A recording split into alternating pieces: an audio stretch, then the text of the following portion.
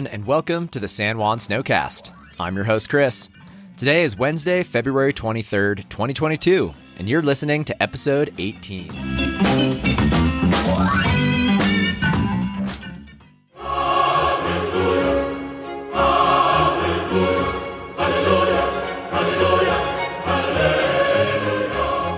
That's right, people.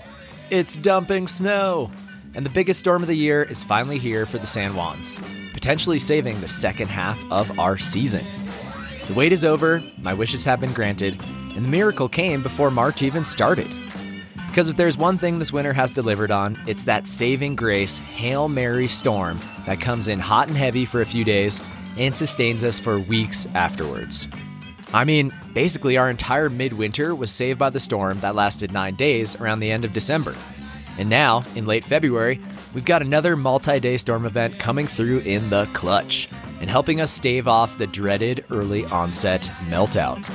These couple of days of snowfall may just give us weeks more of skiing into the spring season, and for that, I am supremely stoked. And you know what? Yep, it just feels right. How about a premature funk break?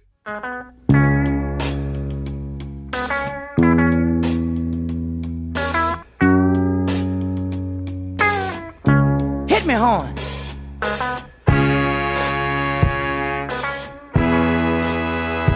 Hey!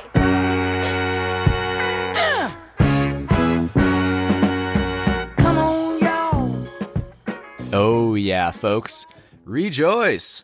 Because hey, life is short and powder is sweet. Here it is Wednesday morning, 6 a.m., and I am dawn patrolling the writing and recording of this podcast just so that I can go out and play in all this new fluffy powder. As such, this show is going to be strictly snow and avalanche related because finally, we have something exciting to talk about. This is your mid-storm update. So buckle up and bundle up because the roads are treacherous, the temperatures are dropping, and because the Snowcast starts now. Feel alright, yo. Feel like dynamite. Now watch me, yo. I'm smoking. All right. Well, let's kick things off by looking at what this new storm has done so far for the San Juans. The excitement all kicked off on Monday night when the storm snuck into the area after a day of generally mild temperatures and mild weather. As the first pulse of the storm moved into our area, the winds began to pick up, and overnight on Monday, they raged out of the southwest with sustained winds in the 30 to 40 mile per hour range, gusting to 70 miles per hour on the Gold Hill Ridge and Telluride, and over on top of Kendall Mountain above Silverton. Curiously, these intense winds before the storm put down a pretty widespread layer of dust out there.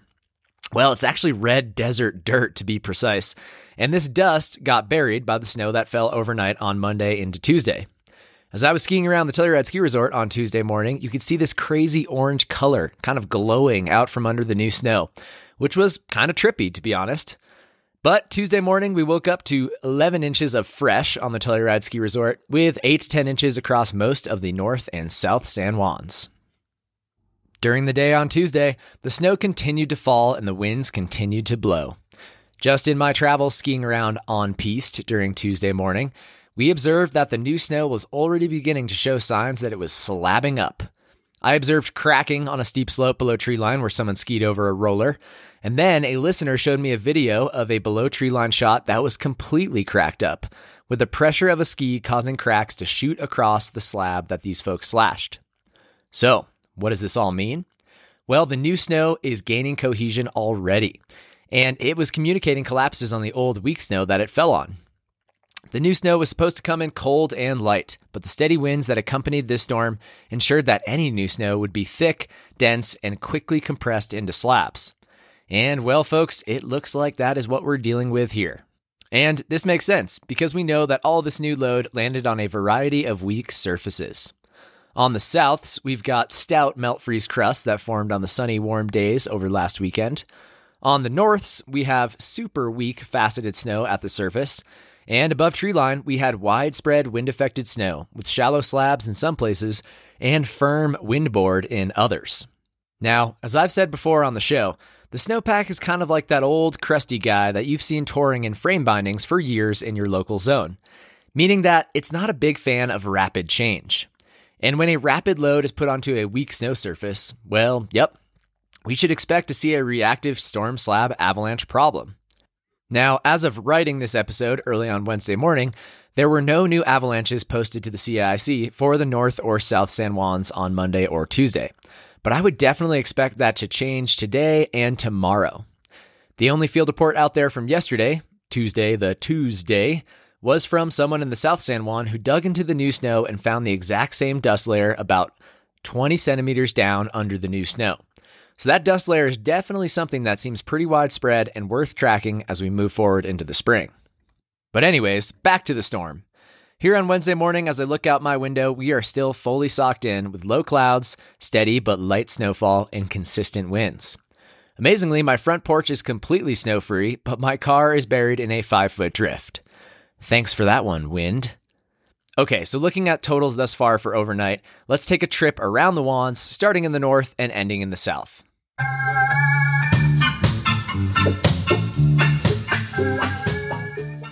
The Telluride Ski Resort reported 11 inches yesterday morning, and they probably got another 2 to 4 inches throughout Tuesday, and then it looks like they got another 4 inches last night. So they are claiming 21 inches for the storm total so far. Over on Red Mountain Pass, the weather station over there showed about 8 inches on Monday night, and then they got nailed last night with another 16 inches of new snow and a fresh inch of water showing up on their charts just this morning. That brings their storm total at Red Mountain Pass to 25 inches.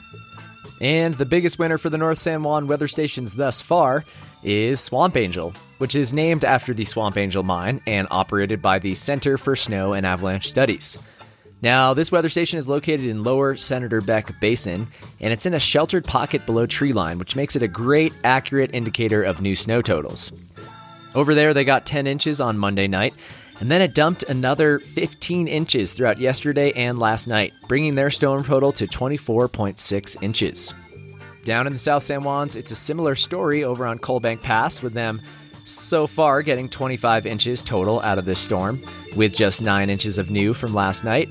And over on Wolf Creek Pass, they've got 19 inches of new snow total from the storm, but 2.4 inches of snow water equivalent, which is the most new water I've seen thus far at any of these weather stations. So the snow down there must be a little bit thicker and wetter than what we're getting up here in the northern Juans, and I would expect an even more dangerous storm slab down there as a result. And lastly, in the La Platas outside of Durango, the Columbus Basin weather station is showing a 22-inch storm total as well. Now, with all this new snow, we've also had a lot of steady, strong wind. For instance, on the Gold Hill Ridgeline on the Telluride Ski Resort, winds have been blowing out of the southwest at 20 to 30 miles per hour and gusting up to 70 miles per hour. Over in Silverton on top of Kendall Mountain, the winds have been out of the south, and they've also been steadily blowing 20 to 30 and gusting into the 60s and 70s. Now, these winds are undoubtedly wreaking havoc on the Alpine, and it'll be really interesting to see where we observe fresh natural avalanches when these clouds finally lift. Now, if I had to guess, I would bet that all this wind loading out of the south and southwest, well, it's going to overwhelm the weak snow at the surface near and above treeline. And I think we're going to see numerous natural avalanches on north through east aspects when the storm finally rolls out. But I guess we'll just have to wait and see. All right, well, it's now 7 a.m., and Jeremy Yanko, one of our intrepid CAIC forecasters, just put out the avalanche forecast for the day, and it is a doozy. We've got an avalanche watch in effect for the North and South San Juans, and today's danger, high above treeline, high near treeline, and considerable below treeline. Our problems of the day? Well, our first and most important avalanche problem is storm slab at all elevations and on all aspects. And our secondary problem? Persistent slab on northeast through southeast aspects near and above treeline. The avalanche warning that Jeremy put out highlights that heavy snowfall and strong winds have created dangerous avalanche conditions today, and travel in backcountry avalanche terrain is not recommended. Now, if you listen to previous snowcasts, then you know that we can kind of relate skiing on a high hazard day to like trying to cross a 16-lane highway. The likelihood of you getting hit by a car or triggering an avalanche under these conditions is pretty dang high. Now, I kind of knew that after the long period of low danger we had here in the Juans, that things would get more complex and more dangerous before we got to spring. And that is exactly what is happening now. And folks, this is a serious stress test for our backcountry community.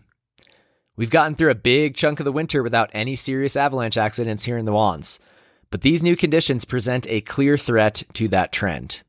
And it's going to take all of us working together with our touring partners to make smart decisions to ultimately get us through this period of high danger unscathed. And really, it's time for a paradigm shift in our backcountry mindsets. Now, I don't know about you, but for a couple weeks there, I was just kind of coasting, only worried about minor surface instabilities and skiing lots of big slopes above tree line without thinking, what could go wrong here? What would happen if this slope avalanched? And that was because the likelihood of triggering an avalanche at that time was, well, pretty low. We were in a status quo mindset because, well, things weren't really changing at all. But now, everything has changed. The weather, the snowpack, and the avalanche problems are all different from what we've been dealing with for the last few weeks. And as such, our mindsets must adapt and align with these conditions. Do you remember the 4 backcountry mindsets I laid out in episode 10? Well, we've got check it out, step it up, keep it mellow, and time it early. Now, raise your hand if you've been a step it up mindset for the last few weeks. Yep, me too. But what's our mindset need to be now? Well, I see 2 acceptable answers. Check it out and keep it mellow. And honestly, better yet is to keep it mellow while you're out there checking it out. And what I mean by that is, we know that conditions out there are going to be sketchy right now. I don't even need to dig a snow pit to tell you that. So we should definitely keep it mellow. But that doesn't mean going out there to your favorite 25-degree meadow skipper of a slope and just turning off your brain. Nah. It means avoiding avalanche terrain while also investigating what the weather is doing to our snowpack and understanding how these 2 things work together to create the avalanche problems that have the most potential to ruin our day. And remember our favorite ism? If the snowpack is the problem, then terrain is your solution. Yeah, nice. Well, the only thing we have control over is what terrain we choose to travel on and how we choose to move through it. So, today and in the coming days, don't put yourself on terrain that could avalanche, because guess what? It probably will, given our current state of affairs. And now is the time to be on heightened alert for identifying and avoiding trigger points and terrain traps while out there in the backcountry. Remember, trigger points are anywhere in the terrain where an avalanche is more likely to be triggered. We're talking convexities, shallow spots, below cliffs, and in wind-affected snow below ridgetops. And then terrain traps are places in the terrain that would magnify the consequences of an avalanche if you were caught there, like gullies, creek beds, or flat benches where avalanche debris would pile up deeper because of the shape of the terrain. Bottom line, folks, it's time to strap in and get serious, because the conditions are dangerous out there, and we all need to adjust our mindsets accordingly. I said it at the beginning of the season, and I'll say it again now. Ask yourself, what would it take for us to have no avalanche deaths this winter in the San Juans? Well, it's going to take some serious self-discipline, humility, and patience. And now is the time to start flexing those mental muscles.